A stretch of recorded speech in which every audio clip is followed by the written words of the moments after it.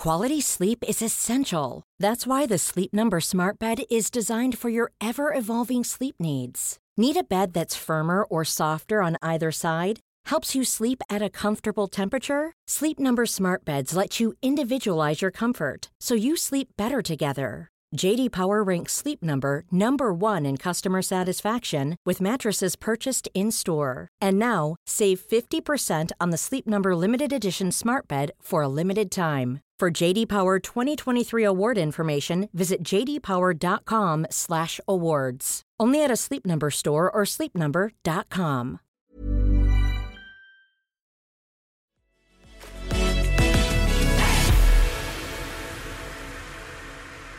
Hello, this is Aaron Jones. Welcome to the podcast. Today, John McDonnell, the former Shadow Chancellor under the leadership of Jeremy Corbyn.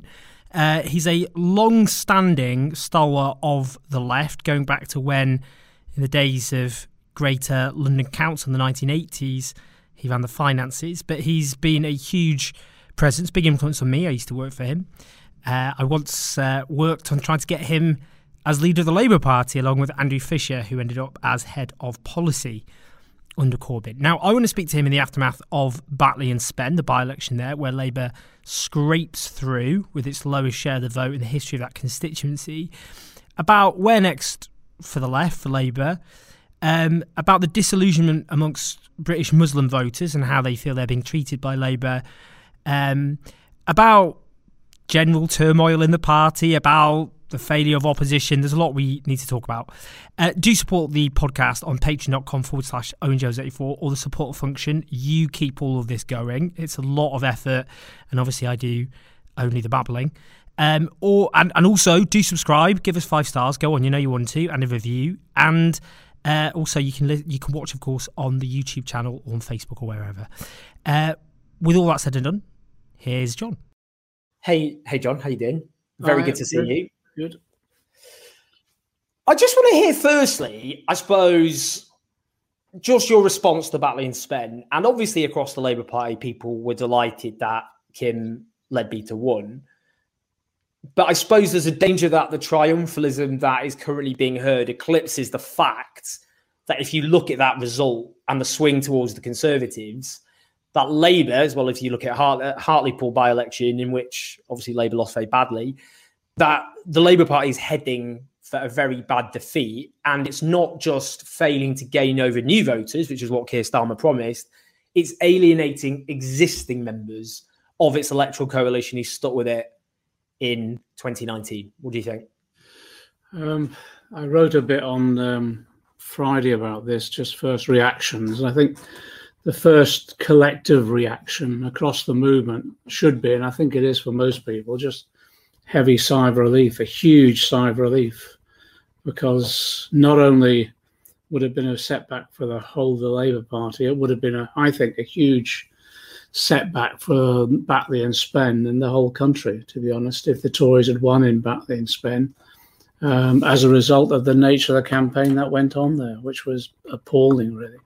So I think, first of all, a sigh of relief. If there is any triumphalism, I just think people aren't living in the real world. And I don't say that as an attack on anyone. I just people have got to have a bit of objectivity about all this, you know, the nature of the seat, and to have that small majority. And, you know, you have to pay tribute to Kim Leadbeater, you know, for the courage she had in putting up with what she did. But I think it was, and there was a good mobilisation, there's no doubt about that. People poured in, party members poured in from all over to get that vote out. And I think the Hancock scandal did help us a bit, and the very low-key Tory campaign. But if anyone thinks there's, you know, this is somehow something to celebrate as a huge victory, I think they're just deluding themselves. We've got to have a serious think about where we go next. And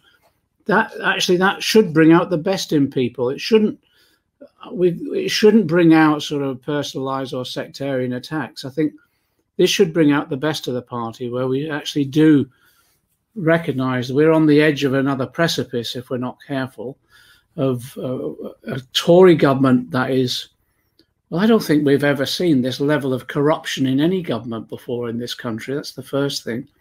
And the second thing is, people should not underestimate what is about to be inflicted upon us. It's not just another round of austerity. The health bill that they're bringing forward will mean that actually this is the biggest threat to the NHS we've seen since its existence. This is a huge potential privatisation of the NHS. It's laying the foundation stones for that. And then on top of that, you lay the police and crime bill, which effectively could undermine the ability of people just to basically protest against such measures like that.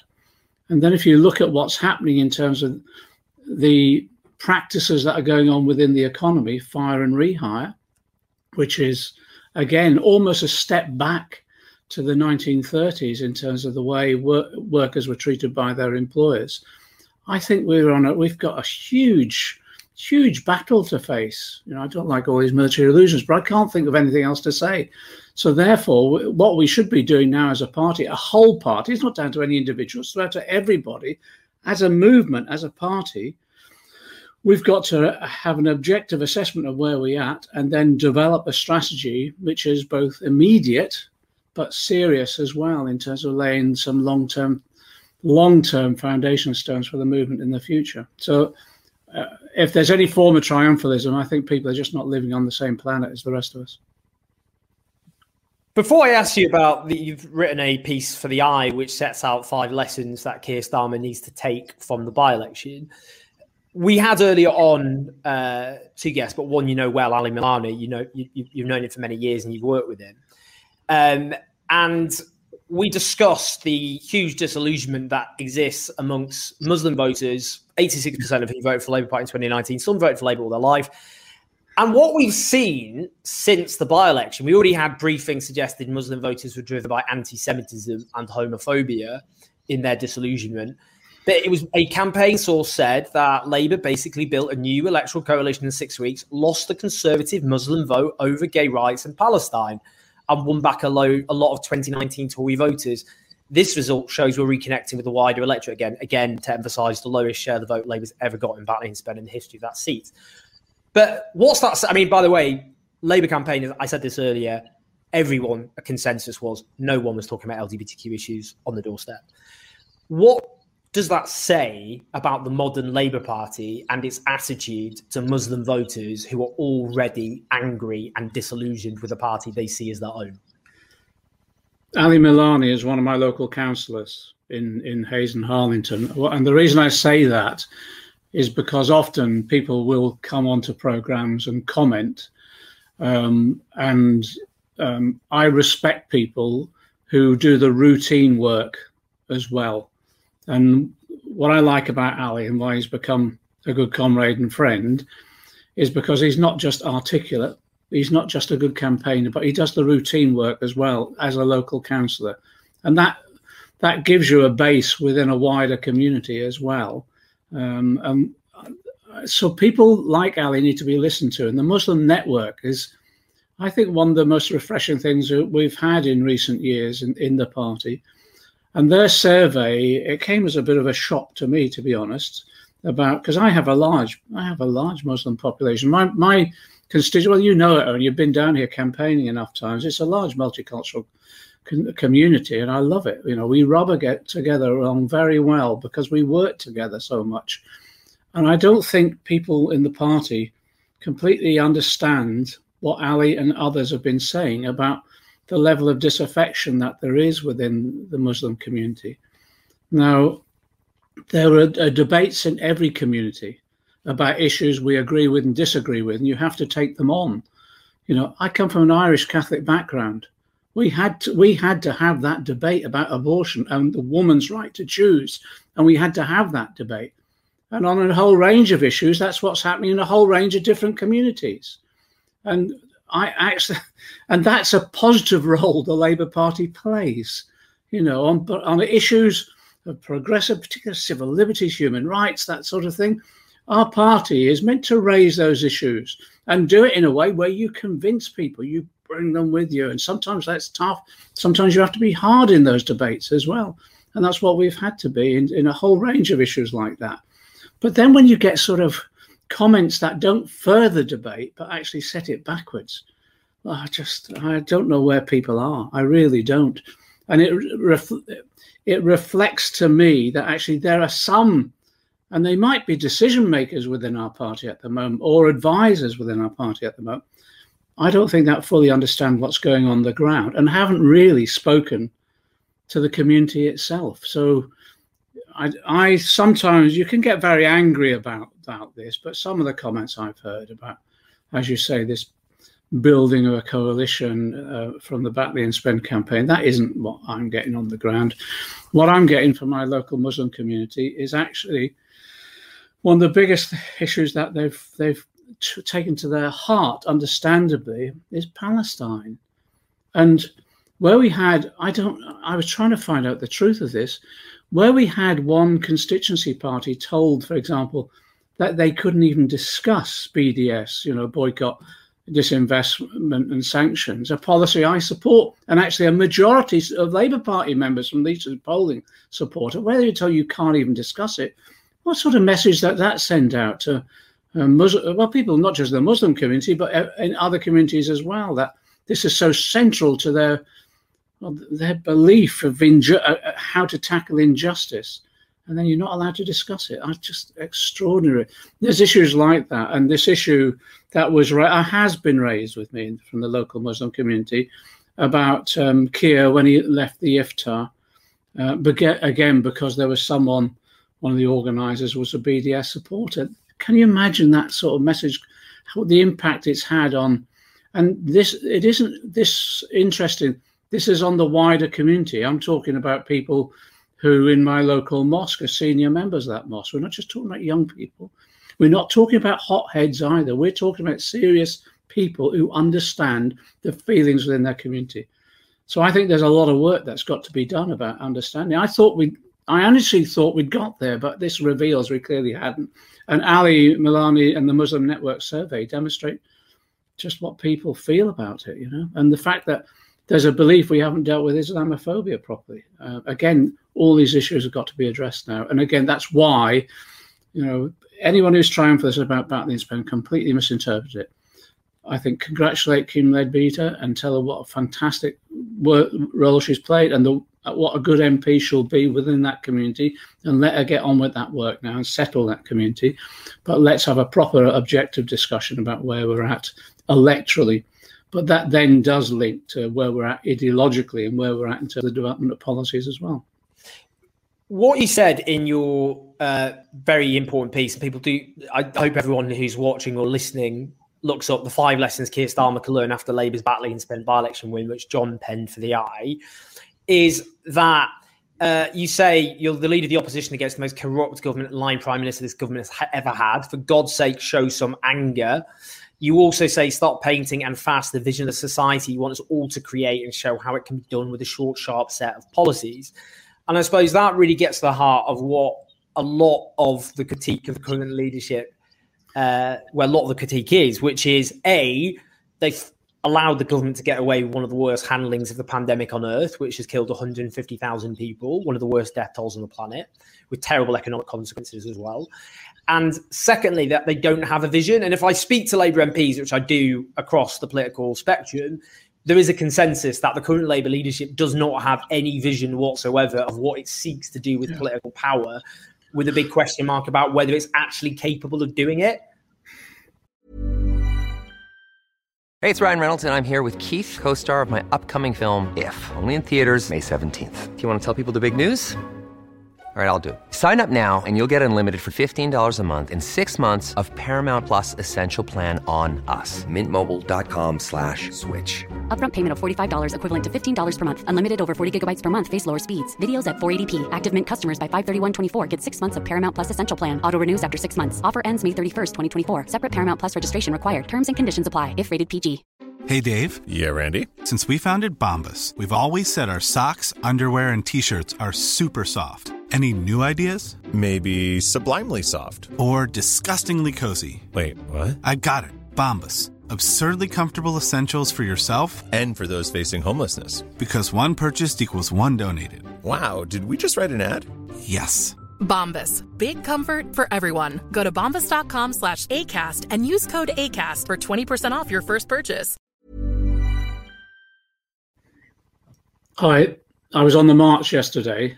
I spoke at the march in London on the NHS, and we were outside Downing Street protesting. It was a good turnout. Some of the speeches were so moving. Some of the NHS workers themselves, and the feeling I got is that they were campaigning so hard, but also what the message they were getting across is what they've been through over the last 12 months, the pressures that they're still under, and the heartbreaking experiences that they've had. And what, a lot of them were very young workers. You talked about 21, 22, 23, 24-year-olds. The experience of being the last person that someone will ever hold a hand of. They were sitting next to people as they were dying, trying to comfort them. It's just, and the hours they've worked is just phenomenal, really. And then to have, it wasn't just about Hancock. I couldn't care less who Hancock was screwing, to be honest. It was the thing that got to them was Johnson has been responsible for tens of thousands of deaths, the way he mishandled this crisis, refused to accept the severity of the threat at the beginning. But then also the anger that there is that Tories are making huge profits out of this. Contracts handed to their family members and friends. And there were people really, they'd been through everything over the last year. They'd been through hell, to be honest, many of them. And they were really angry that having all that sacrifice, and remember, 1,000 health workers have died during the pandemic. All that sacrifices that they've made, and then they look to the side, and there you have these Tories lining their pockets, exploiting the crisis for profit. So yeah, I want Keir to be angry. I want him to be bloody angry. Actually, I think we all should be bloody angry, and you need to express that. You need to demonstrate to people, you too, like them, have these strong emotions, and that we need to use that emotion to isolate the Tories and expose them. I still think that the NHS, this now wave of threat of privatisation, is the issue actually that could destroy the Tories. And I think it's the one that they're the most vulnerable on, because it's such an act of betrayal of all those people who sacrificed so much of the last year. And it is another exemplification about all they're interested in is profit. They're not interested in people. So I want Keir, but I want the whole Labour Party should be really a surge of real anger about what these Tories are doing. And every time we speak about them, we've got to get that across. And this level of corruption, we cannot let it be normalised. This is not the way a society should operate. This is not the way our society should operate. After over years and years and years and generations of campaigning to establish, the form of democracy that we've got at the moment, and then to see it being abused in a way which is simply for the profit of a ruling elite, we can't allow that to take place. So that's why I feel, we've got to be angry. And I said, Keir outmanoeuvring Boris Johnson at parliamentary questions each week. That's great. It's entertaining. That's good. That's part of the job, etc. But the best performer I've ever seen at Prime Minister's questions was William Hague. He was just clever, knew where the vulnerabilities were and what wound to press, that sort of thing, and extremely eloquent. But he was rubbish in terms of winning elections. People thought he was a joke once he got outside of Parliament. And so it's not you can't just win at Prime Minister's questions and think that's going to ride you into government. It isn't. It's got to be people feel emotions, and therefore they want to know that you've got those same emotions, and you're basing it on the reality of what people face. Just a couple of other things, because it is a Sunday. I'm sure you've got many, many things to be doing. But Labour has actually announced a policy, which is quite interesting, because there has been a dearth of policies, which is a buy British economic plan to ensure that more public contracts go to UK companies. And actually this, as you noted today on Twitter, was a policy actually was unveiled under Jeremy Corbyn's leadership when you were Shadow Chancellor, it was actually condemned at the time by lots of the people who currently very passionately support the Labour leadership. Corbyn is going full Trump, said one self-described centrist. Corbyn is no better than Farage, said another. This is red UKIP, said another. Nicola Sturgeon compared Jeremy Corbyn to Donald Trump. I mean, I could go on. Is this promising? Because at the moment, it's a case of, it's like in, Charles Dickens when he goes, please, sir, can I have some more? Just a little scrap of a policy. I mean, just tell me your thoughts on that. Okay. Let me go back to the article on Friday, because what I said is that, one, God save social manga. Secondly, we need a vision of the society that we want, but it's the core of that vision. It's got to be, it's the economy is stupid. And what's the key element of where we're coming from as the party of Labour? It is ensuring that actually there's a recognition in society of who creates the wealth, and it's the workers. So therefore, if the workers create the wealth, they should have a fair share in that wealth. And how do you do that? You ensure that they have proper trade union rights. You make sure that you have public ownership of sections of your economy. You develop cooperation. You have workers on boards, all of that. And so we thought when Jeremy did that speech, the third element also I said on Friday was the third element is that we've got to recognise that as we come out of the crisis, we're into the next crisis, and that is the existential threat of climate change. So everything that we do has got to be mobilised around tackling that threat. So in 2018, when Jeremy did that speech, what it was all about really was how do we use the 200 billion that the government uses taxpayers' money to put out to the private sector for contracts. Well, some of that would be brought back in-house. It would be publicly owned, but directly made services that were under public ownership themselves, of course, through nationalisation. But others, where we were spending that money, what we wanted to do is shift the whole economic agenda. So, for example, you'd make sure whoever got a contract paid a real living wage, recognised trade unions, had workers on boards, and made sure as well that all their policies were linked to tackling climate change. So in that way, it was an intervention about how we do it. It wasn't a matter of just British companies, but what we wanted to do is recognise actually the best way of ensuring that we could control that funding was if we invested it back into our own communities. It was a bit like community wealth building, but on a national scale, because that's what we were encouraging at the local level. Actually, on that scale, 200 billion is a fair whack in which you can then almost transform the climate of certain sectors of industry. And we were particularly looking at some of the traditional industries like steel, etc. So, for example, if something was being built, Jeremy gave the good example, the HS2 or any ships or whatever we were building, or trains in particular, and we built them in this country, we used British steel. So in other words, you were generating jobs as well.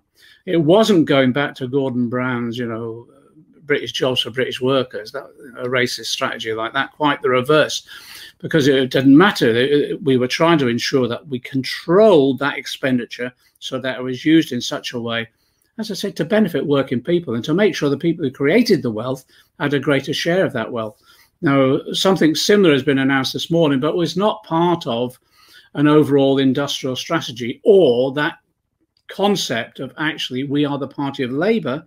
Therefore, our task is to make sure that Labour that creates the wealth gains a fair share of that wealth. And that you need to set it in that sort of context, really. Finally, there are people who are powerful and influential within the Labour leadership who want to wage an all-out factional war against the left. Many of them don't think Keir Starmer is ever going to be Prime Minister, and they are going to keep him there until they can change, for example, the leadership rules, which determine which MPs can make it on a ballot for a wider electorate to vote on. And I say that because one of the ideas might be to revert to the electoral college where MPs have the whip hand in terms of deciding who is leader, and also other assaults against party democracy, which will be an attempt to put the left in what Peter Mandelson, who it is believed was having a formal role. I spoke to people after the Hartlepool by-election who shadow cabinet ministers who were given lines they rejected as crap.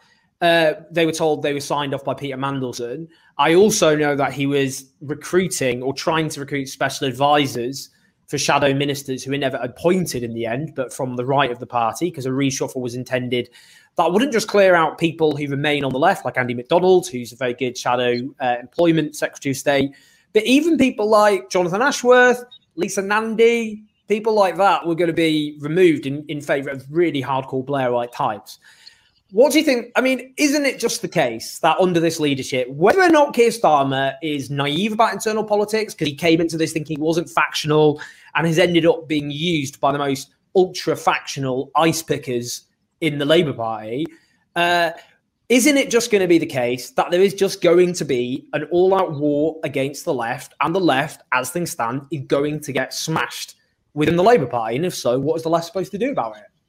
Let's go through the options, because the two battlegrounds that we've got, I don't like all these military illusions, but look, the two terrains of struggle, whichever way you want to describe it, really, are both in terms of the policy programme, and the second is about, yes, the institutional arrangements of the Labour Party. And that includes, selection of the leader, selection of MPs.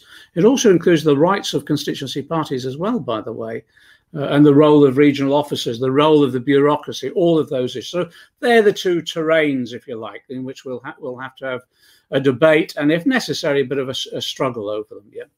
I've heard that Peter Mandelson has come out from his cave, and is trying to exercise influence or whatever. And you can see his fingerprints on all of this. So what are the options for the right? The right, and I'm talking about the sort of Mandelsonian ultra Blair out right. They leave Keir in place and they seek to influence him as much as possible and get their way that way. That's the first thing. The second is they leave him in place until they get some of these in place and then they dump him. Or it's the Blairite option, which is lose the next election, collapse the Labour Party and develop another formation like SDP or something like that. I'm sure they'll be plotting like that and different scenarios, etc. So how do we respond? Well, you recognise that they're always going to be doing that. There was rows from the beginning. There were rows from the first time Keir Hardie chaired the meeting to form the ILP. The right will always plot like that. So what do we do as the left? We do exactly what we've always done. We organise. And the way that we organise is that we organise to make sure that we bring forward all the brilliant ideas. So the 2017-19 manifestos were great, but we've got to move on, got to be much more radical. So we hegemonize the ideological debate. That's the first thing. The second thing, in terms of the organizational struggle, we organize ourselves. We're now in a situation where we're losing members, a large number of members, because they're disillusioned. We lost the election. They've seen what Keir has been doing recently and they've become disillusioned. We've got to hold on to what we've got and start bringing those people back and saying, if you're serious about socialism in this country, the Labour Party is still the only vehicle to achieve that. And if you're serious about that, you've got to get back into the Labour Party to help us in this coming period of, I'll put it as a debate. Let's put it that as soft as that, if you like. They've got to come back in this to enable us to win vote after vote in constituencies and at Labour Party conference, and to prevent stitch-ups that then change the rules, etc. In addition to that, we've got to make sure we mobilise the affiliated unions as well. And the good thing about that is actually I'm hoping that Steve Turner now gets elected as General Secretary Unite. We've got to work towards that. I'm hoping now that we now have a left NEC on Unison, that Unison itself will reflect the views of its members politically, which is ensuring that we have a radical Labour Party that will tackle issues like the privatisation and outsourcing the jobs, like the pay freezes being inflicted upon Unison members. So I think we've still got the strength amongst the rank and file, amongst our affiliates, to fend off these, I think, ludicrous schemes by the extreme right within our party. And that enables us then to talk about more democratisation of our party. I'd like to see the General Secretary elected, for example. I'd like to see regional secretaries elected. I'd like to make sure that we have almost like a Bill of Rights for our constituency parties, so they're able to debate what they like. They're able to ensure they have free and fair elections without regional office interference, all of those matters. We've got to go on the front foot about all of this, because actually I think we can win as a result of that. The other thing I just say to the right, be careful what you wish for. Just be careful, because whatever system they put in place, we've always been able to use it in such a way that we win, because our ideas are the ideas of the future. You can't hold back progress. And that's what we stand. I don't mean the political organisation progress. I mean the development of ideas that are progressive and the development of organisation that is progressive. You can't hold that back. We reflect what's happening in the real world. We reflect what people in our communities are saying to us about the sort of changes that they need and want. The issue to that now is also to say to them, it's the point that many people have made, and I think Ali has made it to me a few times, really. Just take, like in relation to the Muslim community, but in relation to the whole of the community. People aren't interested in these internal factional fights. For God's sake, if you're going to spend your time on that, you won't just throw away the next election. You'll throw away all elections to come. What they want to see the Labour Party doing is campaigning and as a united force on the issues that confront them. There can't be any bigger issue to mobilise around now as well than the existential threat of climate change. We've got to wake up for that. So every time, every minute, every meeting we spend on internal faction fighting, we're contributing to the catastrophe of climate change because we're not focusing our minds on that. So I think, I'm optimistic we can fend all that stuff off, and Peter Mandelson can go off and have another cruise on one of the yachts of his friendly billionaires that he does every now and again. Sorry. That's funny. John, that was absolutely brilliant. And I think the point you just made towards the end as well, I do think it's interesting. The left was often accused of they're only interested in factional control of the Labour Party. They don't have a vision for the country. And I do think that sums up that Labour right faction now more than ever, because what's been interesting in the last few years is they've had ample time to develop a policy vision and policy perspectives. Tom Watson set up this, I think it was called Future Britain Group? Yeah. Didn't come up with any policies, came up with nothing. And I do think that what's interesting is, the void we can certainly see from the Labour leadership is because that faction didn't lay the foundations for any modern social democratic alternative to the Tories. But if you look at one of our ambitions over the last number of years was to establish the movement in a way which was on the ground, so community organisation was key to us, was ensuring that the campaigns that we were waging in the party were linked to campaigns external, so part of a wider social movement, but also that those campaigns fed the ideas into think tanks. We wanted an architecture of think tanks. That's what we've got at the moment, an architecture of their think tanks we haven't had for quite a while. But what we wanted to do is connect those think tanks to the struggles themselves, so they nourished each other in a sort of symbiotic relationship. We've got that now. So we're bubbling with ideas. The movements are taking place. The Labour Party has got to reconnect with those movements. We should be part and part, we should be humble and not think arrogantly we can lead this. We've got to be part of the Black Lives Movement, Extinction Rebellion, the women's movement that's campaigning against misogyny at the moment, all of those issues, the disability movement. We've got to be part of them to help resource them, support them, and nurture them when they're in their embryonic forms as well. And in that way, we can build confidence back in that we become almost the political arm of those movements when it comes into parliamentary representation. That's the exciting future that I see. The other thing as well, remember, the new generation that's coming through at the moment is just unbelievable. It's just fantastic, My worry is that they're not orientating themselves towards the Labour Party. If we can transform the Labour Party in its attitude to those movements, I think those young people will come alongside us, and then many of them will join or rejoin. So I'm optimistic about the future, but I don't underestimate the friendly debate and comradely debates that we'll have, like with people like Comrade Mandelson. Comrade Mandelson, that's certainly one way of putting it, John. He won't take that one, will he? He did used to be in the Young Communist League, which I suspect is the last time he used comrade with such wild abandon. John, that was he great. has a few Stalinist tendencies. I'll go with that. Yeah, Certainly does. He would certainly like to ice pick both of us, metaphorically, to avoid a exchange of lawyers' letters. Cheers, John. That was absolutely brilliant. Really appreciate when you come on, and the comments have been overwhelmingly just very, very relieved, actually, partly because I think people feel they need a bit of leadership right now. There's a bit of a lack of leadership, and I think you've just offered it. So thank you. Take care. Take care, John. Thanks for listening, everyone. Do support us on patreon.com/OwenJones84 or the support function in the description. And do subscribe, and we'll see you next time. Even when we're on a budget, we still deserve nice things. Quince is a place to scoop up stunning high-end goods for 50 to 80% less than similar brands. They have buttery soft cashmere sweaters starting at $50, luxurious Italian leather bags, and so much more. Plus, Quince only works with factories that use safe, ethical, and responsible manufacturing. Get the high-end goods you'll love without the high price tag with Quince. Go to quince.com/style for free shipping and 365-day returns.